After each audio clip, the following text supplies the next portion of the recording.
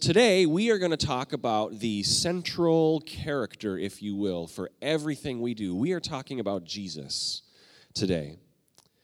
We're talking about Jesus, and these questions really, was he really God? Was he really God? Did he really rise from the dead? And is he really the only way to salvation? These are all claims that Jesus made, that he was God and that he is the only way to salvation. I wanted to highlight just a couple of books. I mentioned that I've been reading a few books in preparation for this series. One is, and I'll put these online so if you don't get them right now, one is called The Problem of God by a guy named Mark Clark. He's Canadian, so I had to read it. I'm Canadian, in case you didn't know I just said that. Mark Clark, it's a funny name to say, Mark Clark. The Problem of God, and it's answering skeptics' challenges to Christianity. That's a great book. That was kind of the main one that I read. I wanted to highlight another book that Christy found on Amazon. It's by an author and speaker named Louis Giglio. It is a book for kids. It's called Indescribable, 100 Devotions About God and Science for your kids. And I've looked through it. It just looks awesome. Little devotional thoughts, scripture verses, and then just cool things about creation, nature, our universe. So I can get you more information on that. It's called Indescribable by Louis Giglio. And then finally, and I want to start with this, I also read a couple of books, or parts of a couple of books, that were more skeptically written, okay? They were written by the skeptics. We're talking about those who have belief and then those who are skeptics. Well, I read a couple of books by the skeptics, and that was interesting. And this one, I'm going to read a quote as we start, is called 50 Simple Questions for Every Christian. I got it at the library because I saw the title and I thought, oh, well, that's a good Christian book on answering questions about our faith. And the very first line of the book, of the intro, was this: "This is not an attack on Christian people, period." And I thought, oh, maybe that's different, unless they meant it seriously, but I sensed a little bit more like, okay, this isn't going to be from the viewpoint that I have. But it was a fascinating read, all these different topics. And as we get started today, talking about Jesus, he starts this book with just this chapter called, Does Christianity Make Sense? Does it make sense? And he lays out all the reasons why he can't believe anything we say about Christianity. And I thought it was very interesting. It was funny how you can always tell how emotional we are about our beliefs, because I found myself reading some of these things, like getting kind of agitated. I'm like, how dare you, Guy Harrison, that's his name. But then I realized, no, he's a very smart guy, very well thought out, and presenting a lot of questions that a lot of people have. And so as we start this sermon today on Jesus, I wanted to read a quote from the first chapter of this book. This is how he kind of lays out his claim for why Christianity makes no sense at all. And he's talking about God here. He's talking about God and his plan for salvation. And we've got a quote. It's going to be up on the screen. Can we put that up there? The quote says this, talking about God. How could he not foresee that there would be doubts and mass rejection of an unproven story about God sending himself to earth so that he could be killed horribly for us before returning to heaven to be with himself? And that this human sacrifice was necessary because we are all guilty of a crime we did not commit. Adam tasted the forbidden fruit, remember, not I and not you. Furthermore, where is the proof that the important events of Jesus' life really happened 2,000 years ago? How can we trust the account of his death and what it means for us? And how can we be sure that the death of Jesus was not entirely a human event with no supernatural component to it? These are the obstacles that keep many non-believers from becoming believers. I read that, and that was such a well-thought-out statement as to why people hear about our claims of Christianity, hear about our claims of faith, what we believe about the Bible, and they just can't get on board. It just does not make sense. They need, and I've talked every week about this, there are believers and there are skeptics. Believers, they'll believe if you tell them something, and all they need is, well, the Bible told me so, or that's what I learned in Sunday school, and that's enough for me. But many of us, and maybe you're here today as a skeptic, you say, I need more than that. The writer of this book says, where is the proof that all of these things happened? I'm going to need more than that. So, we are today talking about Jesus.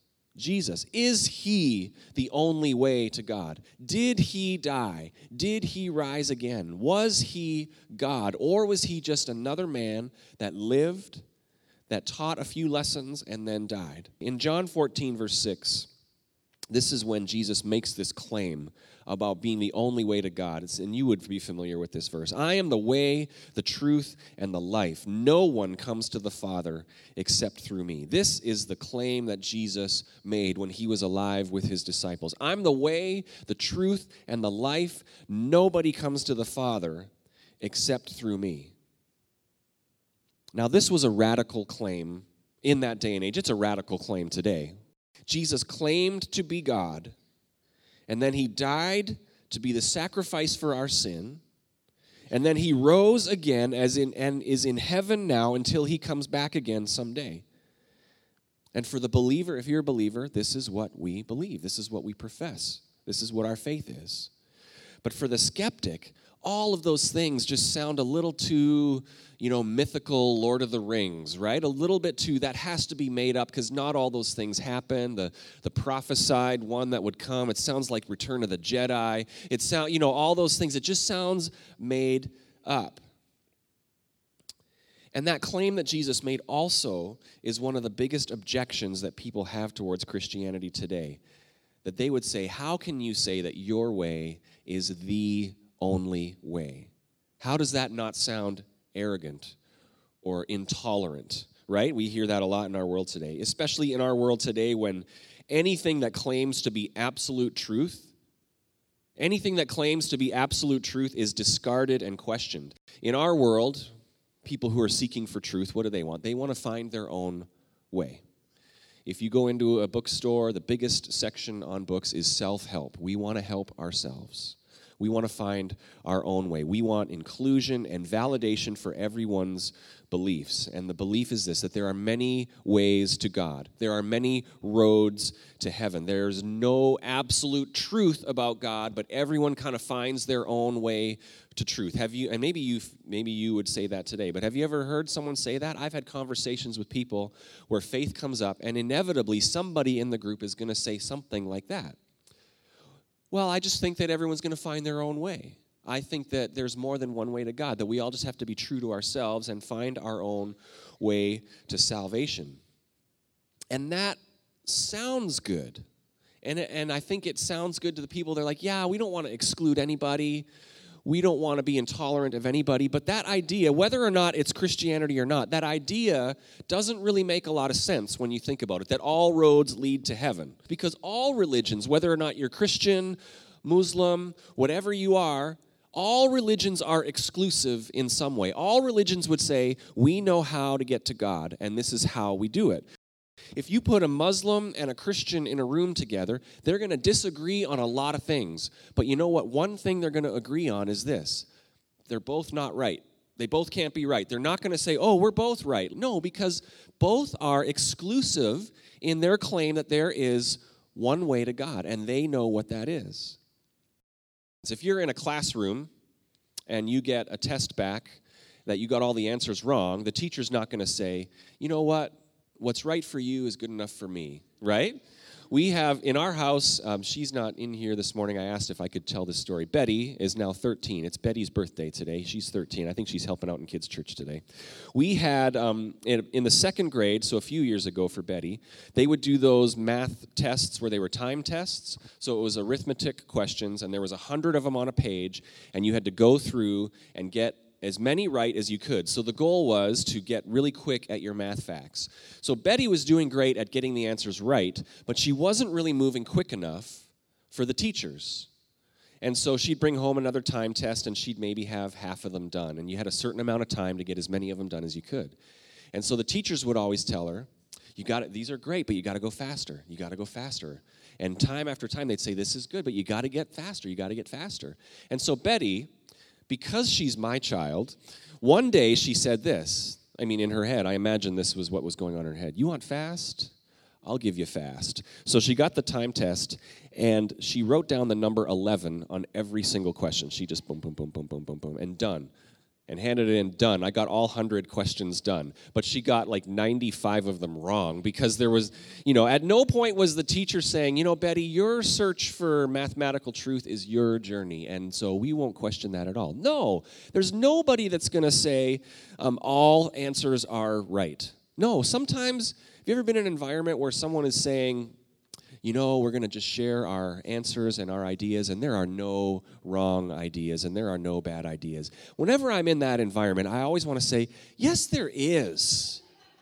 Yes, there is bad ideas. Yes, there are wrong answers. And that idea that Sammy said over there, that was a terrible idea. That's a bad idea.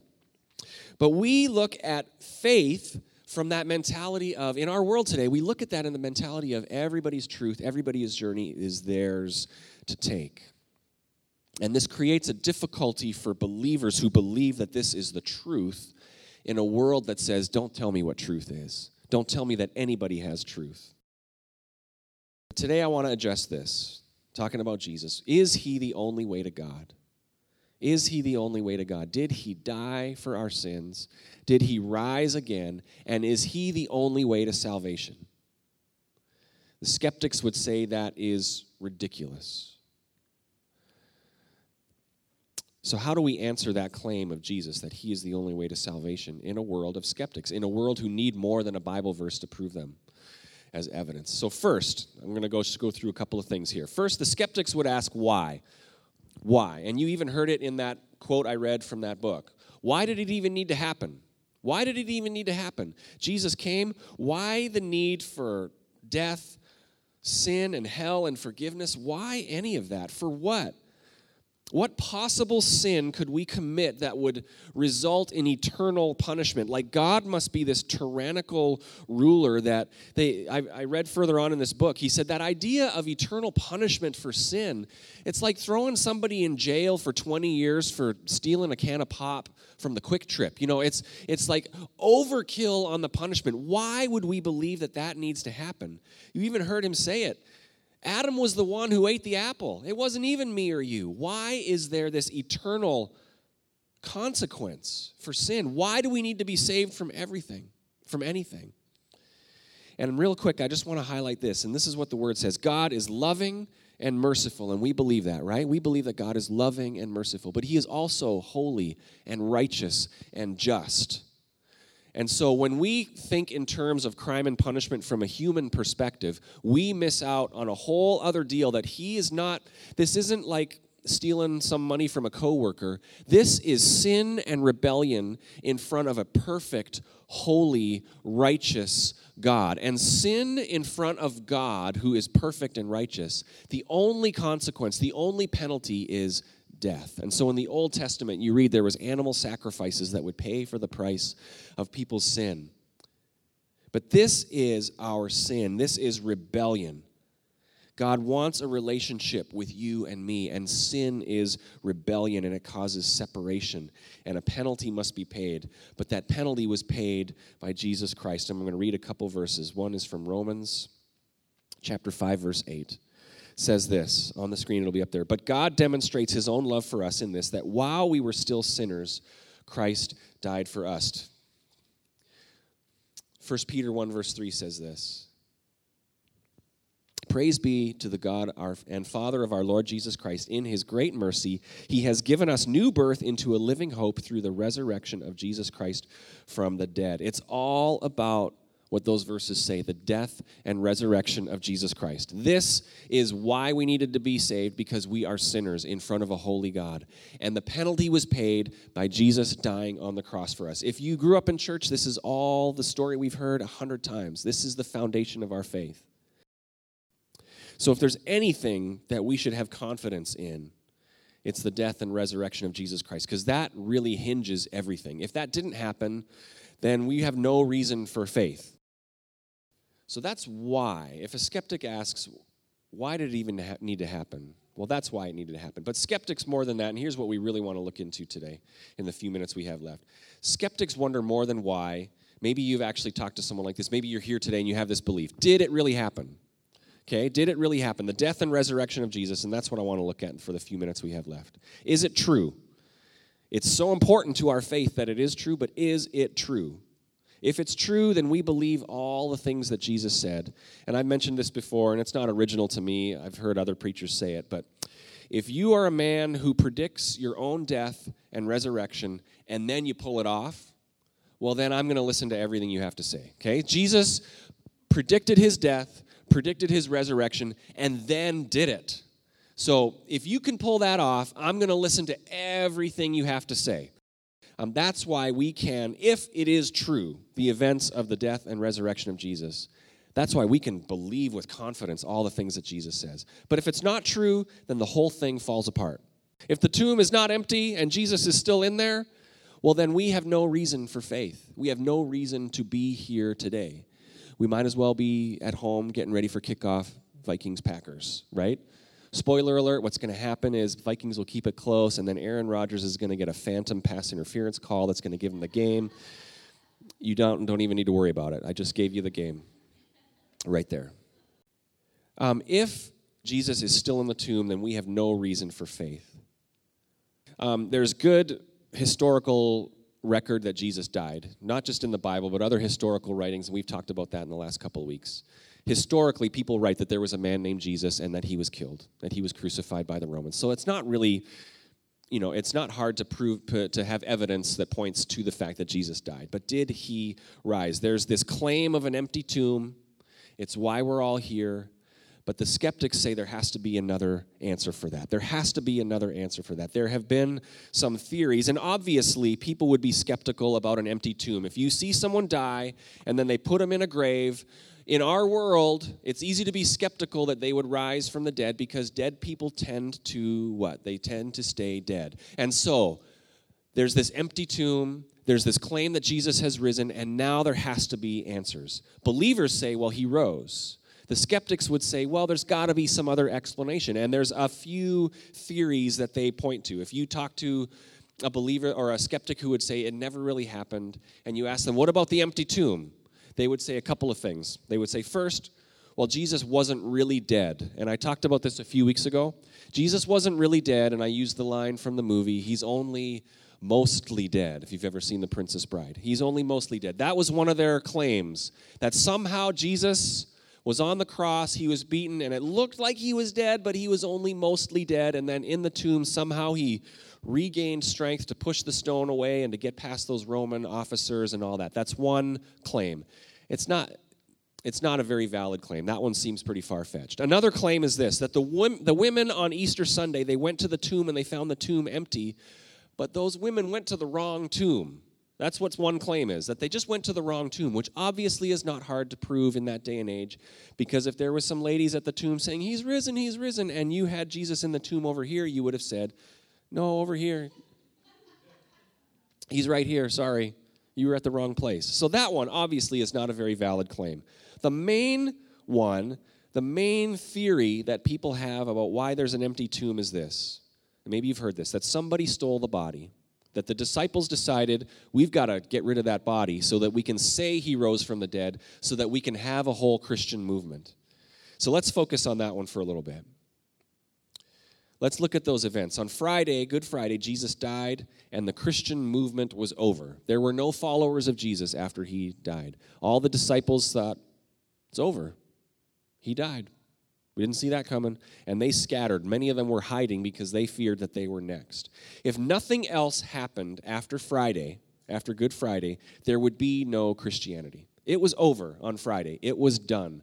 Nobody was thinking, oh, we're going to start this movement. It was over. But then, allegedly, Jesus appeared on Sunday morning, first to those women at the tomb, and then to the disciples, and then to over 500 other people. And the movement began to spread, and that movement lasts today.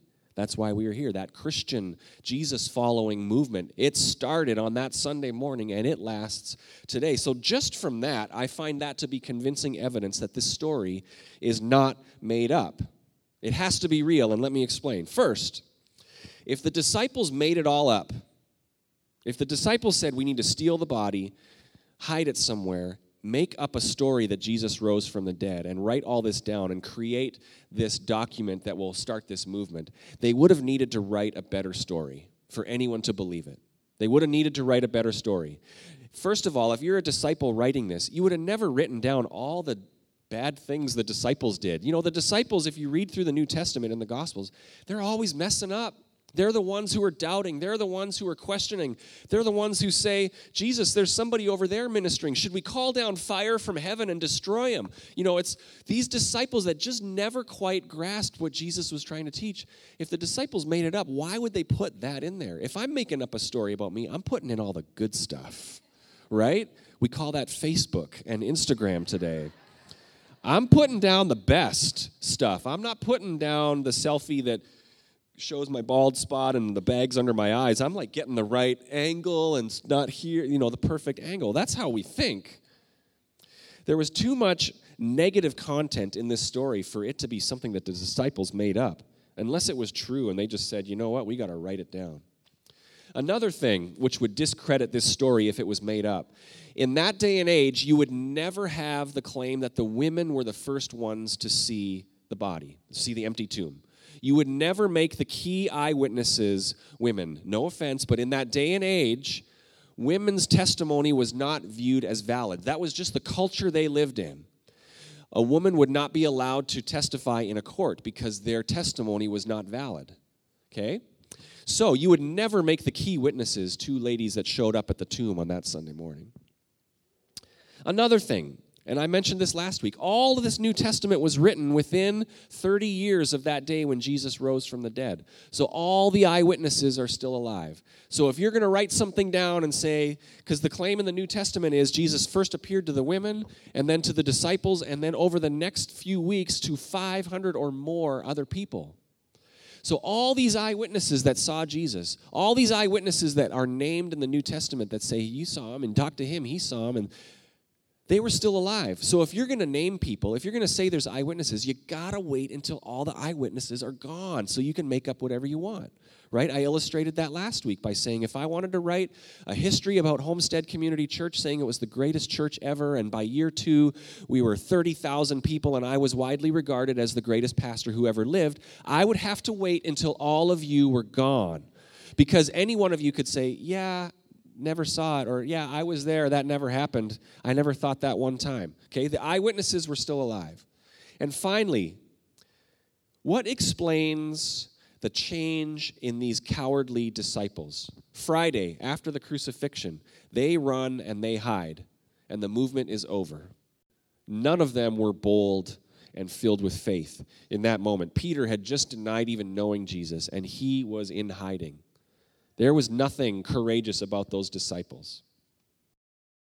But then something happened, and somehow those cowardly disciples got enough courage to make up a story, naming eyewitnesses who were still alive, and then go on to preach boldly in spite of persecution, and then eventually give their lives in some gruesome, awful ways. Those disciples, would that have happened if it was all made up? If it was all made up, how do you account for the change in those disciples who were hiding and cowardly and fearful for their own life to just a few days later boldly proclaiming the truth that Jesus has risen and then be willing to give their lives for it? I don't believe that they would be willing to give their lives for something that was made up. And finally, one final example is James, the brother of Jesus. I love the story of James. Jesus had brothers. One of them was James. Now, in John 7, verse 5, I think this will be up on the screen. It's just a quick verse. It says this, "For even his own brothers did not believe him." That was just a quick, Jesus is ministering, doing all these miracles, and it says that even his own family, even his own brothers didn't believe him, which I find kind of understandable, because I have a brother. If you have a brother, you might find this understandable. If your brother decides when he turns about 30, hey, I'm the Son of God. I'm the Messiah. I am God himself. I am the way to heaven. I am salvation. I'm the author of your faith. You're going to say, whatever. I grew up with you. There's no way that you're God. But then here's a couple of verses. One of them is found in Acts. Here's what happens later on. And we read this in Acts 1, verse 14. It says this is after the resurrection. They all joined together constantly in prayer, along with the women and Mary, the mother of Jesus, and with his brothers. So now, all of a sudden, after the crucifixion and after the alleged resurrection, now all of his brothers are in. So something happened. Something that happened that caused James, the brother of Jesus, to get on board. And finally, James wrote a book of the New Testament.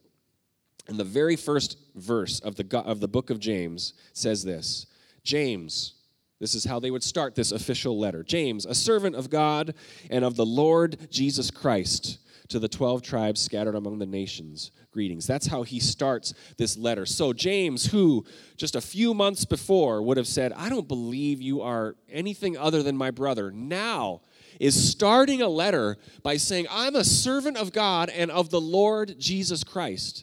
People would read that and be like, that's your brother you're talking about.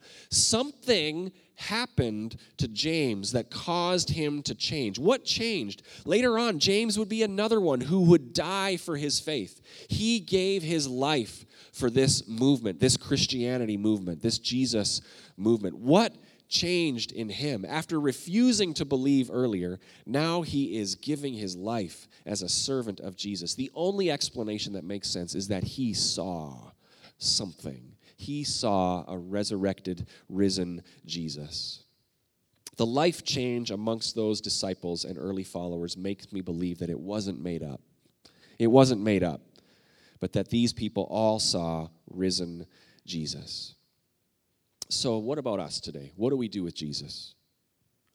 He sincerely believed that he was God, and he claimed to be the only way of salvation.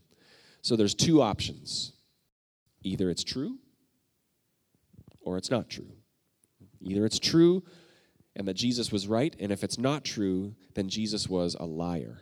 And actually more than that, because if you are a man who sincerely believes that you are God and sincerely believes that you are the way to heaven, and it's not true, you're not just a liar, you're kind of crazy, right? You're kind of a crazy person. If you met someone who believed they were God and then you found out, oh, they weren't, you're going to think, they're kind of crazy. They might be a little off, right? Right? So really the only options that we have with Jesus is it's true and all the things he says are true, or he was a lunatic, right? I mean, it sounds weird to say it, but it's really the only two options. Either it's true or he was a liar. But either way, and you might be here saying, I believe it's true, and you might be here saying it's all made up. But either way, the argument that I believe Jesus was a nice man, a good teacher, had some good wisdom to share, but he was just a man, that doesn't really apply to either. Because if it's not true, and he was a liar and a little bit crazy pants, like a little bit like off because he thought he was God, you would never look at that and say, yeah, but he was a good teacher, said a lot of valuable things. No, he was crazy. He was delusional. You would never say, oh, he's just a good man. And if it is true, and he did rise from the dead, you would never reduce it down to, he's a good teacher, right? It's so much more than that. If it's true, you would never say, I take some of his beliefs, and he was a good man and a good prophet. No. If he rose from the dead, then everything he said was true. He's not just a teacher. He is the Son of God, the Messiah, the only way to heaven. So whatever belief you have, the one that doesn't make any sense to me is, we believe, kind of the middle ground. We believe Jesus was nice, a good man, and one of many ways to heaven. That's the one that really doesn't make any sense when you think about it. I believe that the resurrection happened. I believe that Jesus is alive. It's the only plausible explanation why this Jesus movement got out of the first century. It's the only plausible reason. It's the only reason that those disciples turned and gave their lives for this movement. And with that, with the idea, with this truth that Jesus rose from the dead, then I believe everything Jesus said. Like I said, if you can predict your death and resurrection and then pull it off, I'm going to listen to everything you say. Why do I believe that the Scripture is true and can be trusted? Because Jesus said it was so. Jesus said it was truth. Why do I believe that Jesus is coming back someday? Because he said he was, and I'm going to listen to Jesus. I'm going to listen to everything he said. He rose from the dead, so I listen to him. Why do I believe that there is a heaven and there is a hell? Because this is what Jesus taught. And why do I believe that Jesus is the only way to God? because that's what he said. That's what he said. Romans 10, verse 9 says this: if you declare with your mouth that Jesus is Lord and believe in your heart that God raised him from the dead, you will be saved. So what will you do with Jesus today? What are you going to do with Jesus today? Was he a liar, or is it all true? And if it's true, then it leads us to respond with more than just half-hearted, oh, Jesus was just a nice teacher. It leads us to respond by saying, you are God. You are the Son of God, the only way to heaven. It compels us to give our lives for this Son of God who gave his life for us. It compels us to respond with devotion, saying it's not just following the teachings of a man. It's not just finding my version of truth. It is the Son of God who died for you and rose again. We are going to close this morning's service by taking communion together. We're going to take communion together in just a minute. There's 2 communion stations up here, and I'll give a little more instruction in just a minute. And if you are, maybe you are a first-time visitor today, and now you're like, oh, now we got to take communion. If you don't want to take communion with us, that's totally fine. But I want to encourage you, everyone's welcome to take communion. If you have a faith in Jesus Christ, if you have made that declaration like Romans 10, verse 9 says, that Jesus is Lord and that you believe God raised him from the dead, then you're a Jesus follower. So I would love for you to take communion with us. But here's what I want to highlight. As we take this time, and it's going to be grape juice and a little cracker, and that's how we do communion here. This represents what we're talking about today, that Jesus died for us. His body was broken for us, for that sin that we could never repay. That's why he came. So I want us to remember that, to think about that. I know it can become ritualistic at times, and sometimes we do communion. It's just something else we do in church. It doesn't really hit home. But today I want it to hit home. This is the death and resurrection of Jesus Christ that we are celebrating. What makes the difference for us, that makes everything turn in our lives, because we believe that Jesus died for us and he rose again as victorious Lord and Savior and King. But here's what I want to close with. We've been talking about Jesus saying he's the only way and how it's exclusive to Christianity. And a lot of people would say, well, all the other religions have valid things too. But there's one thing that is different between Christianity and every other religion in the world. Every other religion in the world. Christianity is unique in one way. And that is this. Every other religion is all about what we have to do to get God happy with us. Whatever God they worship. It's all about doing something to get God happy with you and earn salvation or earn heaven or nirvana or a place on the Tom Cruise spaceship to Scientology, whatever it is. It's all about doing something to get something. Christianity is unique in this. It is not about us doing anything. It is about what has been done. It is about what has been done. Some of you need to hear this today. This message you might have forgotten everything else I've said, but you need to hear this. Maybe you've been going at Christianity all wrong. Maybe you've been going at it all wrong in this. You're trying to make God happy with you. Maybe you're trying to do all sorts of things to earn the approval of God, to make him happy with you, to earn salvation, to get your life figured out so that God will accept you or be pleased with you. Maybe you're trying to be a good person, a good enough person for God to accept you. The words in this gospel are supposed to be freeing and life-giving.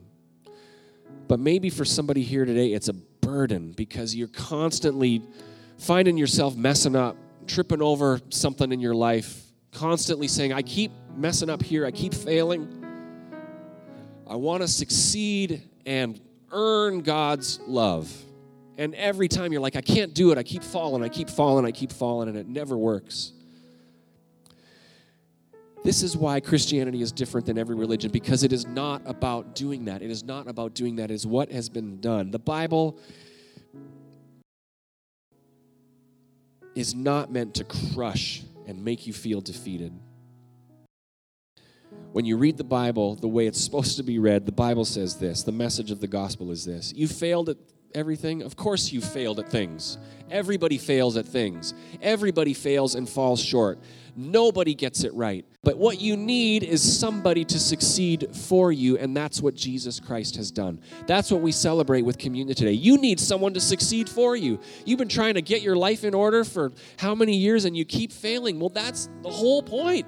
Of course you're failing. Everybody fails. But we need Jesus to succeed for us, and he did, and he gave his life for you so that now when God looks at you, he doesn't see all the mess-ups, all the mistakes. He sees Jesus' blood and righteousness. He sees righteous. He sees forgiven. That's all he sees. That's the good news today. If you have been going at Christianity trying to earn something, you're doing it wrong. Jesus has succeeded for you. Jesus has made a way to God. And all you have to do is just confess with your mouth and in your heart have faith that Jesus is Lord, that he is the way to salvation. It is an exclusive claim, but it is the claim that gives us life and hope. It's already been done in Jesus Christ.